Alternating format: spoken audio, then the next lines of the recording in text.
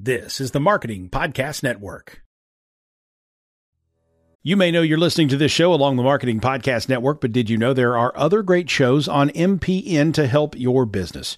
Christy Heiler hosts a fantastic podcast called Own It. Christy, tell us more about the show. Own It is all about celebrating women and non-binary advertising agency owners. We talk about buying out of the Boys Club of Advertising because less than 1% of ad agencies are owned by women. And where can people subscribe? You can find the podcast at untilyouownit.com. We're also on the Marketing Podcast Network at marketingpodcast.net. And of course, you can subscribe wherever you get your podcasts. You heard her. Go subscribe. Welcome to Uncorking a Story, the podcast that introduces you to the rich world of storytellers who share their personal journeys, creative processes, and the stories behind their stories, one conversation at a time. I'm your host, Mike Carlin, and I'm thrilled to be part of your writing journey. If you're an aspiring writer, a literary enthusiast, or simply someone who believes in the transformative power of words, you've come to the right place. Every week, we'll pop the cork on the world of successful storytellers and give you a healthy pour of inspiration, insight, and empowerment. My mission is to help writers like you realize your full potential through the transformative and therapeutic power of writing. Whether you're just starting your literary voyage or looking to refine your craft, I'm here to provide you with the knowledge, inspiration, and encouragement you need to embark on your own storytelling adventure. So, are you ready to uncork your story and let your creativity flow? Uncorking a Story is about to begin. Sit back, relax, and let the transformative magic of storytelling whisk you away. Welcome to Uncorking a Story. Well, hello and welcome to another exciting episode of Uncorking a Story. I'm Mike Carlin, and I'm so happy to have you with me as I uncork another great story. I want to remind you to please follow Uncorking a Story on all socials, including Instagram, Facebook, YouTube, Twitter, and TikTok. You can find us at Uncorking a Story on all of those platforms. And if you only listen to Uncorking a Story as an audio podcast, I encourage you to please watch us on YouTube, as it's a great way to leave feedback for each episode, as well as get each episode ad-free. So I encourage you to please subscribe to our YouTube channel by going to YouTube, searching for Uncorking a Story, and hitting subscribe. For you audio listeners out there, please subscribe, rate, and review Uncorking a Story wherever you get your podcast. Now, today on the show, we have author and screenwriter Iris Yamashita, who dreamed about being a writer from a very young age, but went to school for engineering. Talk about pivoting. We get into how she transitioned from being an engineer to working in Hollywood as a screenwriter, and why she once again pivoted to writing novels. The big takeaway from this one, though, is that it's really never too late for you to start writing. In fact, many of the authors that I speak with who had success later in life tell me that there's no way they could have written something publishable when they were younger. Sometimes ideas just need more time to marinate, and sometimes you just need more life experience in order to find the inspiration you need to write something meaningful. So it's never too late to flex and strengthen that writing muscle of yours. So to borrow a phrase from Nike, just do it. As a reminder, my goal on Uncorking a Story is to help you become a better writer. And today's lesson is this: don't let your age be an excuse for not putting some words on the page. I'll say it again, just do it. Now, let's uncork Iris Yamashita's story.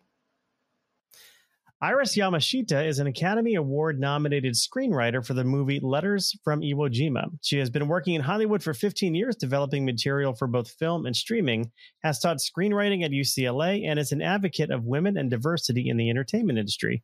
She joins me today on Uncorking a Story to talk about her career and latest novel, Village in the Dark. Welcome to Uncorking a Story, Iris. Thank you so much, Mike. I'm so happy to be here. I'm happy to have you here, Iris, and I'm curious, where does your story as an author begin? Well, I think probably like a lot of authors, I've always wanted to write since I was a little kid, and I was writing in the first diary I got. I thought it was supposed to write about a fictional version of myself, so I put myself in like the 19th century, and I don't think that's what I was supposed to do. But I have Asian parents, so I actually majored in engineering, but I always kept writing as a hobby. It was my minor. And then after I graduated with two engineering degrees, I still continued to take night classes in writing. And so while I was working during the day, at night, I was taking creative writing classes. I was trying to write a novel, but I had a hard time actually finishing a novel. So then everybody in California is writing a screenplay. So I thought, well, let me give that a try.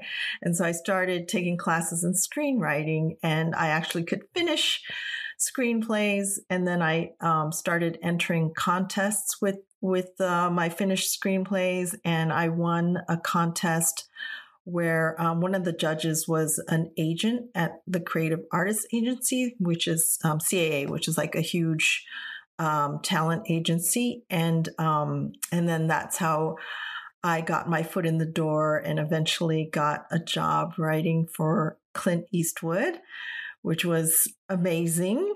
But I think what happened was I kind of got pegged into this hole of being the Asian historical writer. And so I kind of wanted to break out of the box. And the only way to do that, I thought, was to change media. So I had written a fantasy for Disney, and it actually had a run. It was a musical stage show, and it had a run at Tokyo Disney Sea. And then now I've jumped into books, and now I can write contemporary murder mysteries. So it's been really fun.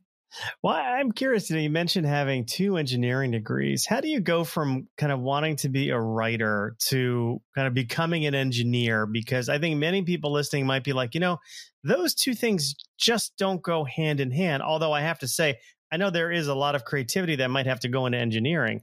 But just tell me a little bit about your decision to pursue engineering. I had Asian parents. It was not like the only jobs I could be, I did bioengineering first because they wanted me to be a doctor. So I was thinking maybe pre-med bioengineering. And then after a dog lab, I said, no, I can't do that. I think I'm made for being a doctor. So I then switched to mechanical engineering. And I don't know if the only overlap I can think of is sometimes like when you're programming and you have to come up with the code and you don't know how you're going to do it. And you have to kind of you have a task and you have to do it. And it's so that kind of work ethic maybe crossed over, but I'm really not sure why. Yeah. I remember I had the good fortune of interviewing Tess Gerritsen a few times over the years. And, she created the Rizzoli and Isles series and has gone on to written many, many medical thrillers as well as other types of books. And she told me, having Asian parents as well, she was discouraged from pursuing anything creative as a career. She actually wanted to join the FBI at one point, and somebody told her that, the FBI doesn't take women into the FBI. And then I think, she wound up, founding, having this wonderful career as a writer, but it all kind of started similarly with, hey, there are these other expectations for me that I have to follow. So it's almost like following someone else's dream for your life. When you were able to start writing and making a living writing, through your writing, what was that like? I mean, how was that? What changed in your life as a result of that? Well, I quit my job, but I didn't quit my job until I had a contract in hand. So luckily, though, I had a boss who also wanted to be a writer, or my immediate boss also wanted to be a writer. And she also quit her job and also became a screenwriter. But she would sort of let me go on these meetings. I say, I have this meeting with Clint Eastwood and I need to go. And she would let me leave the office. And so it all worked out. But my parents were not impressed. Because I said, when I told them I have a job with Clint Eastwood, they were like, who's Clint Eastwood? And so, so they weren't as thrilled as I was, because I was kind of, I already had left the house and everything. And so I hadn't been keeping them up to date as to what I was doing. But I think my dad finally came around when he sort of invited himself to the Academy Awards as my date. So after that, he was on board. But yeah, I was sort of being very pragmatic, and I thought, no, I can't make a living. I'm not going to quit until I have a contract in hand, and it's kind of certain that I can do this. Well, I also want to talk about your transition from, screenwriting to writing a novel, and sort of the motivations behind that. And also like the biggest differences you've noticed between the two mediums, because I know they are very different. I know many novelists who have a hard time writing for the screen, like adapting their work for the screen. It is a different skill set. It's a different way of thinking. And I know the opposite is true too. I know many screenwriters who have had a hard time with novelization. So what was that sort of transition like for you? I think for me, as I said, I had been taking night classes while I was working, so I already felt like I had gone through the learning process of writing a novel before I switched to screenwriting. But screenwriting was it was a whole different medium, and I had to learn the ropes on that. But coming back to novels wasn't as hard for me because I had already taken classes. But I taught screenwriting, and I can always tell the people who came from writing novels, and it is a learning process. It is completely different. Even how you write a screenplay where you don't use complete sentences, where it's just sort of chopped up and just for quick reads. So there's definitely a learning process, and I do recommend, like, new writers, if you're coming from writing novels and you want to write screenplays, to take classes for sure, to learn the nuts and bolts. But I think learning screenwriting, though, also helped me cross back into writing novels, because I learned some new set of tools, such as like a 3-act structure, and what goes into building characters. So when I came back to writing novels, I could actually finish, because I learned structure and outlining and a lot of other tool sets that helped me when I came back. Yeah. So what can you share with us about Village in the Dark? So Village in the Dark is the second book in my Kara Kennedy series. And the first book, called City Under One Roof, is where we're introduced to the protagonist, Detective Kara Kennedy. And she's haunted by the loss of her husband and her son, who she thought died in a hiking accident. And when in the first book, she goes to investigate a crime that she thinks might be related, and then solves it, and it's not related at all. But then at the very end of the first book, there's a clue that, well, maybe they are related somehow. And so in the second book, it begins with her actually digging up the graves of her husband and son, because she's gotten some information where she believes there's foul play involved. And she will have to go back to that city under one roof in Alaska, which is inspired by a real city where everyone lives in the same building, and there's only a one-way tunnel to go in and out. But I also introduce a new setting. It's an all-woman village. And so I both books, I have sort of 3 voices. And for Village in the Dark, we have, of course, a protagonist. And then we have someone who lives in the city under one roof, who she's the innkeeper, and she's sort of an older Bonnie and Clyde type with, she has a checkered past. And then the third voice is a young woman from this village in the dark, which is an off the grid village that's run by women.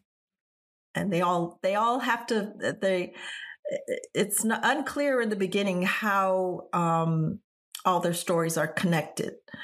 But through the mystery, you find out how they're related and how they have to, how like Ellie and the innkeeper and the detective have to team up.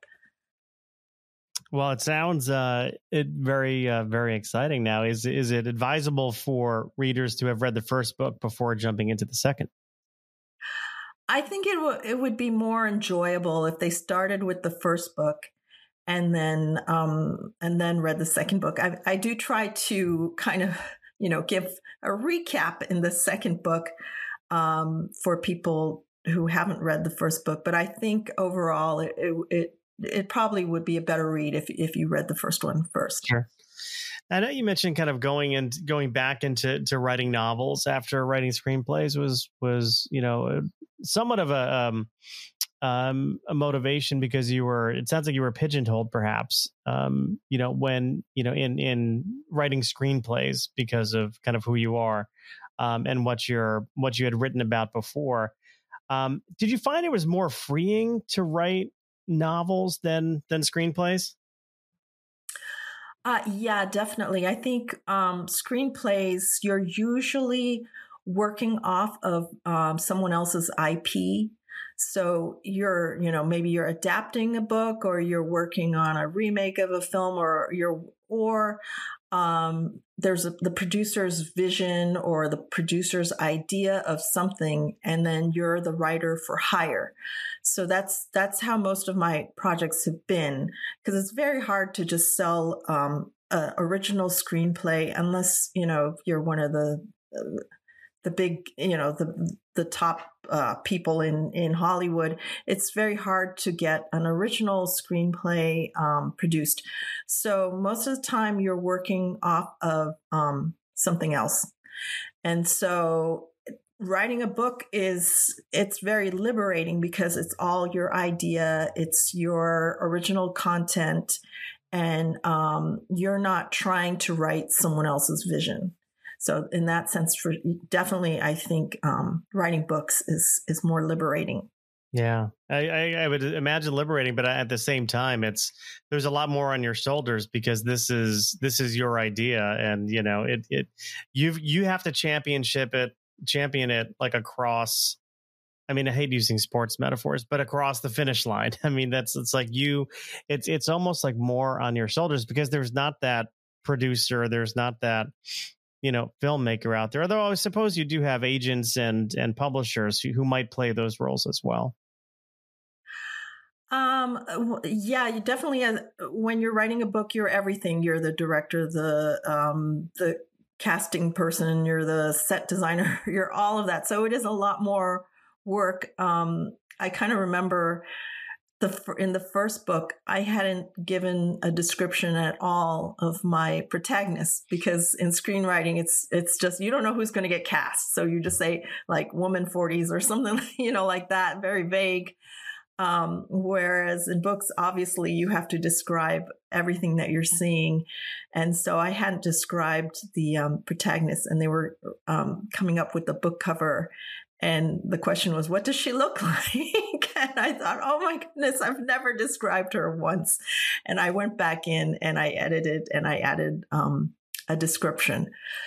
But I would say with film, it's the problem also is in producing because you do have so many people involved. You have a director, producer, cast, crew, and everything. And so it costs millions and hundreds of millions of dollars sometimes to produce a movie. Even low budget, it's like, multiple millions and a lot of people involved. Whereas with a book, I think it's easier to have a finished product because it's not as much of an upfront investment as a film is. But then the problem is that there are a lot of books that come out every year. So, you're kind of competing with like 2 million other books. Yeah. So how do you rise above that? So that's kind of how I feel the difference is. Yeah, I think like writing novels, in many ways, authors are like small business owners or entrepreneurs, because, and maybe even closer to an entrepreneurial mindset, because you're trying to create a white space idea, something that is a fresh story, or in other words, like a fresh product. And you're responsible for the content of that product, building it. You're the assembly line or the manufacturing line. You're maybe you're not the cover designer, but certainly I'm sure you have input into it. And I know independent authors, a lot of them try and do that themselves, which I always advise against. But it is almost like running a small business, because then you've got to promote it. Like once it's out there, and I know that publishers help a little bit with promotion, but for the most part, most authors, maybe not J.K. Rowling, but most authors are pretty much responsible for advertising and marketing, and getting the word out, building buzz and PR and all that stuff. It's very challenging. And anyone who thinks that being an author is like a life of ease is sorely mistaken, I think. No, you're absolutely right. That's the part that I'm still learning, is this marketing and promotion end, which is a lot of work. And I didn't know how much work goes into this. So that is totally new for me, because when you're, in writing a film, I mean, you do a little bit, but not many people are that interested in the writer. They want to see the director and the actors, and so they bear the brunt of the in-person marketing and promotion, whereas the writers sometimes, but it's not as much work, and it's usually all set up for you by the studio. But yeah, you're absolutely right about with books. I definitely get a lot of help from the publisher, but right, you're constantly doing your social media, and you're writing essays and articles and all of that. And I thought, oh my gosh, it's like another job. Right, you're guest blogging, and just the social media part alone is that could be a full-time job. I did not. I was not a social media person at all before writing the first book. And then now it's like, oh my gosh, I have to keep posting things, and my friends must, they must be absolutely sick of all my posts about the book. Right. Do you still do any work in the film industry? Are you still doing any writing of screenplays, or? Yeah, I had some projects, and then the strike came, and it kind of, then I was just, oh, I'm so glad I have the books, because that's what I was focusing on. But during the strike, I was approached for a audio series, and that, in this case, this audio series doesn't fall under the purview of the Writers Guild. So, cause it's film and, streaming. And audio podcasts, there's a little gray area, and this it's BBC, so they're not even under the Writers Guild. So they gave me permission to work on the audio series. So I'm in the midst of that. It's like a 6-episode historical audio series for the BBC. Well, that's cool. Hopefully it's very cool. Hopefully they say they want to, have it air in this fall. So knock on wood. I love a good podcast audio series. I just love how the production of them has really, really it's gotten very good. Just listening to a story told by audio.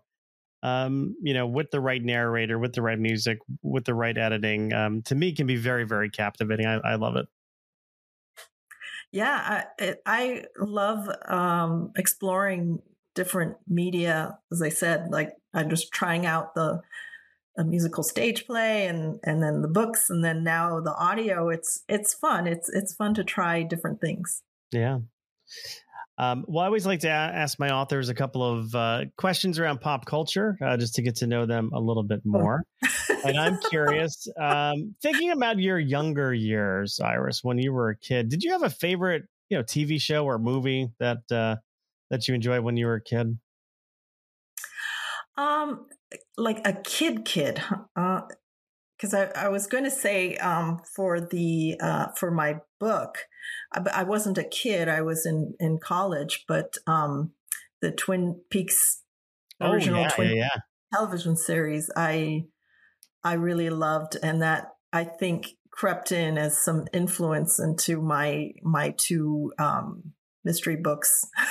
I remember. So I had a girlfriend from high school who, for Halloween, we were allowed to dress up for Halloween in school. She dressed up as Laura Palmer, complete with she tried to make like a garbage bag into like a body bag, and then she glued sand all over her face. Oh my God. She was a very dedicated Twin Peaks fan at the time. I was too. I actually went to Snoqualmie Falls, where the hotel was, and there was a waterfall. I went to visit it. But yeah, a very groundbreaking TV show at the time. I mean, I don't remember there being really anything like that on TV at the time. It was really different. Yeah, I mean, I think that sort of is like what's, the streaming series now, but back then in television, it wasn't usually like that. Yeah. Like a limited series kind of feel to it. It wasn't it was usually episode of the week, kind of, crime of the week kind of thing. So yeah, let me see. But as a kid, what did you say, books or film? Well, it could be books, film, movies, TV. I always liked, as a kid, I always liked the women writer books, because that was inspirational to me. Cause it's like the Little Women, because there weren't many women writers in that time period. So, the Louisa May Alcott, and then I liked Anne of Green Gables, because that was also a woman writer. So, those are things that I felt like helped me want to become a writer, knowing that there were women writers out there. Yeah, those early influences, early motivations. Yes. What about music? Were you drawn to music as a kid? Yeah, I liked all the 80s music stuff. David Bowie, Queen, all the great 80s hits. Those, I loved them. And of course, you've got Queen and David Bowie together doing Under Pressure. So, oh yes, I had that for sure. But I remember I was living in Guam for a while, and I was always sad because I could never see a concert, because no one would visit Guam. Not big on the tour stops. No. That's right. Wham didn't quite make it to Guam back in the 80s. No one made it to Guam. I think the only band that came to Guam, and I didn't see them, I think I was too young. It was In Excess. Oh, sure. I don't even remember if they gave a concert or not. I just remember there was all this talk about In Excess coming to Guam. It's a layover from there. Yeah, maybe it was just a layover. I don't know. They needed a refuel, so they just stopped in Guam. Yeah, exactly. What have you learned about yourself as a writer? Just kind of going through the writing process, whether it's through screenplays or whether it's through your novels. What big insights did you have into yourself, as you're writing? That's interesting. I think I don't plan to put in like my political thoughts or views, but they somehow do make it in there. And then people pick up on it, which I think I'm even more surprised about, because I try to make it a little, I don't know. Maybe I don't successfully make it subtle. Like I think it just comes out. But I have talked to people on the on the other side who, were my test readers who got very upset over the smallest things. And I was like, wow, I'm really surprised that you were upset about that. And then I get like people who pick up on it, who are on, the same political spectrum as me, who are just like thrilled about what I wrote. So, that's interesting. It's sort of like, I think as an author, as a writer, we're supposed to sort of bring up questions, like ask questions, but not necessarily have the answers for it. And I guess, I guess I do try to make some kind of statement, even though maybe I didn't originally intend to. Yeah. I mean, it is a subconscious thing. I always like to think, even if you're writing fiction, you leave a little bit of yourself on each page. And yes, I think it's a subconscious kind of working something out. But in a way, I'm not surprised that somebody who might have an opposing political view will clue into that. yes. I think that's just what our culture is, as sad as it might be. People are like clued into, this person doesn't think the way I think, therefore I must attack. And because I have voices. I have 3 voices. And so obviously the voices have different political views. So I have the older lady, and then I have the young, who, she's like in the first book, she's a young Asian woman. So obviously she has a very different viewpoint from an older white woman lady, and they have different political views, but just putting in her political view as a young person, that's what I got like complaint about from my test reader. Mm. And I just thought, but that's her. That's not me. I'm saying this is her POV, but clearly it's also where I stand. So maybe her POV came out like stronger than the other character. I'm not sure, but it's very possible. interesting. But it is just a symptom of kind of where we are, and it drives me nuts. Like anyone who thinks even if you just think a little bit different, I find that if you don't subscribe wholeheartely to, what somebody else believes, like they consider you an enemy sometimes. Of course, that's an extreme word, but it is just a symptom of where we are as a society. And as writers, we like to explore different points of view and different things. And I think we might be more open to other points of view because we have to be empathetic and step into the shoes of other people as we're kind of going through a writing process or thinking about characters or developing characters. So yeah. Yeah, exactly. That's what I always think about, even when I'm writing, the enemy. You want to step into their shoes and figure out why they think this way, or, what made them this way. That's part of the writer's job, I think. And you try to find empathy with all sides and understand where everyone is coming from, I think. Right. And in a way, you've got to create, these antagonists who have something that one might be able to relate to. Right. They may be horrible people, but you've got to be invested in your antagonist too, because otherwise it can get a little boring, perhaps. Oh yeah, definitely. I think that is important. I'm curious if you could go back in time and whisper some words of advice into your younger self. Maybe it's that younger Iris who's writing in that journal, writing fiction in a journal. It's meant to be, a journal. What would you tell your younger self? I think I would tell my younger self to try harder earlier.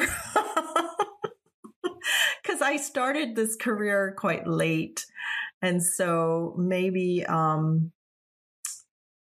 think I didn't believe in myself as much. And so it's sort of, I think with a lot of authors, it's probably the same where they're afraid to kind of try something new or, step into this scary world. And you just have to kind of believe in yourself and go for it. I'm wondering, you mentioned starting, in the field a little bit later. Do you think you would have been as successful if you pushed when you were younger, or did you need that time to really find your voice? And yeah, that's a good point. I think it's not as good when people don't have experiences in other fields or have a job and just go straight into an MFA in writing and then from there just delve into writing. I mean, some people can do it, so kudos to them. But I think you're right in that I think as starting older, I probably handle rejection a little better.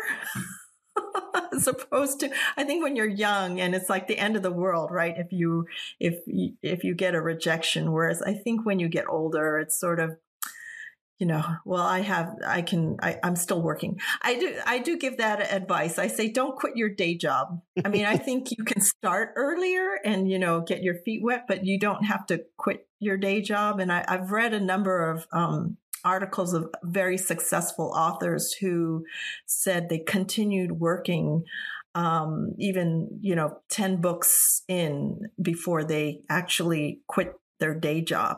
So because it is very scary to try to make money writing as your sole career. So I mean, I think if you're already wealthy or if you have a husband who can support you, that's great. But if you don't, it's definitely not easy. And so I always say to my students, keep your day job. Right. Because, being an author doesn't come with a 401k plan. No. Yeah, that's the other difference in that the Writers Guild is part of a union. So when you're writing films, you do have you can get health insurance if you make a minimum. Whereas with writing novels, there's no union, there's no health insurance. And so I think it's harder to make money just writing novels, I think, unless you're super, super successful like Stephen King. That's right. Yeah, there's a handful. There's a handful, right, who can make a really good living doing it. But then there's the rest of us who some of us have day jobs. But I think at this point, I don't know how to do anything else. So and that's why I'm also, I think trying different media is great. And I kind of did an analysis of all the different kinds of writing. And my conclusion was that if you can make a living writing games, because then you're part of a company and you get all the benefits. Maybe I've never tried that, and I think I'm too old, but maybe that's a way in because you can write creatively and you can work for a company and it's stable because it's an actual company because even screenwriting is unstable. That's true. Well, just look, I mean, that writer's strike lasted longer than I think a lot of people thought it would have. Yeah. And I feel like with screenwriting, you're constantly interviewing. It's like every time you finish a project, then it's like you've lost your job and you have to go up for hire again. So you're interviewing again. And that's what it feels like. It's just like a constant, you're interviewing for a job and it gets tiring. Yeah. Well, Iris, where can people pick up a copy of Village in the Dark? You can pick it up wherever books are sold. And if you're in California, I will be at Vroman's in Pasadena on February 13th, which is the release date. So look that up. But yeah, indie bookstores, anywhere your favorite bookstore, you can order online. And if people want to learn more about you, do you have a website or some social media you can share with the audience? Yes, my website is irisyamashita.com. The last name is YAMASHITA.com. And all my links to my social media are on the webpage. Very good. I'll be sure to put all of that in our show notes so people can just look that up and tap on their phones or whatever device they're using to listen to this and look you up and buy your book. Iris, thank you so much for stopping by Uncorking a Story and letting me uncork yours. Thank you. Thank you so much for having me.